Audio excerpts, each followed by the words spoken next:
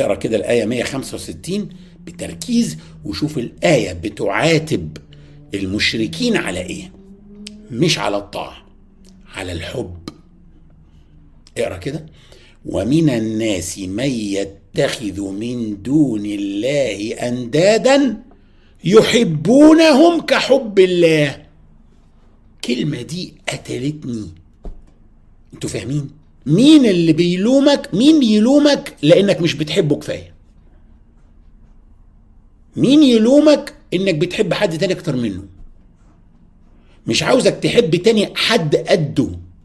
مين يلومك على كده؟ اللي بيحبك قوي، اللي بيحبك جدا، يتضايق لما انت تحب حد تاني وتحل محله في قلبك. مثال: دلوقتي انا ليا مثلا زميل في الجامعة دمه تقيل على قلبي وطباعه غير طباعي خالص وصوته عالي ومزعج والفاظه مش نظيفة وريحته تقرف وكل ده. عرفت انه مش بيحبني زي بقية زملائنا وبيحبهم اكتر مني، هل انا هتضايق؟ لا، بيني وبين نفسي اقول يا غرف ده يعني احسن ان شاء الله ما حبني، يعني حبه برص وثلاثة خرص، مش فارق معايا اصلا.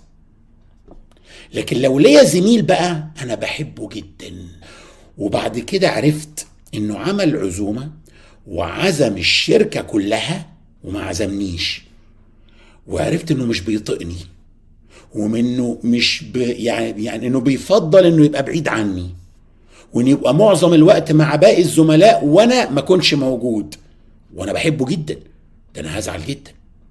ده انا هروح وافتح الموضوع معاه والومه لان انا بحبه. فليه هو ما بيحبنيش؟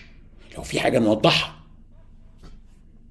الآية دي دليل أن الله يحب الناس، ودليل أيضا أن الهدف مش طاعة الله فقط، لا، ما ربنا ممكن يجبر الناس تطيعه بالقوة بالإكراه.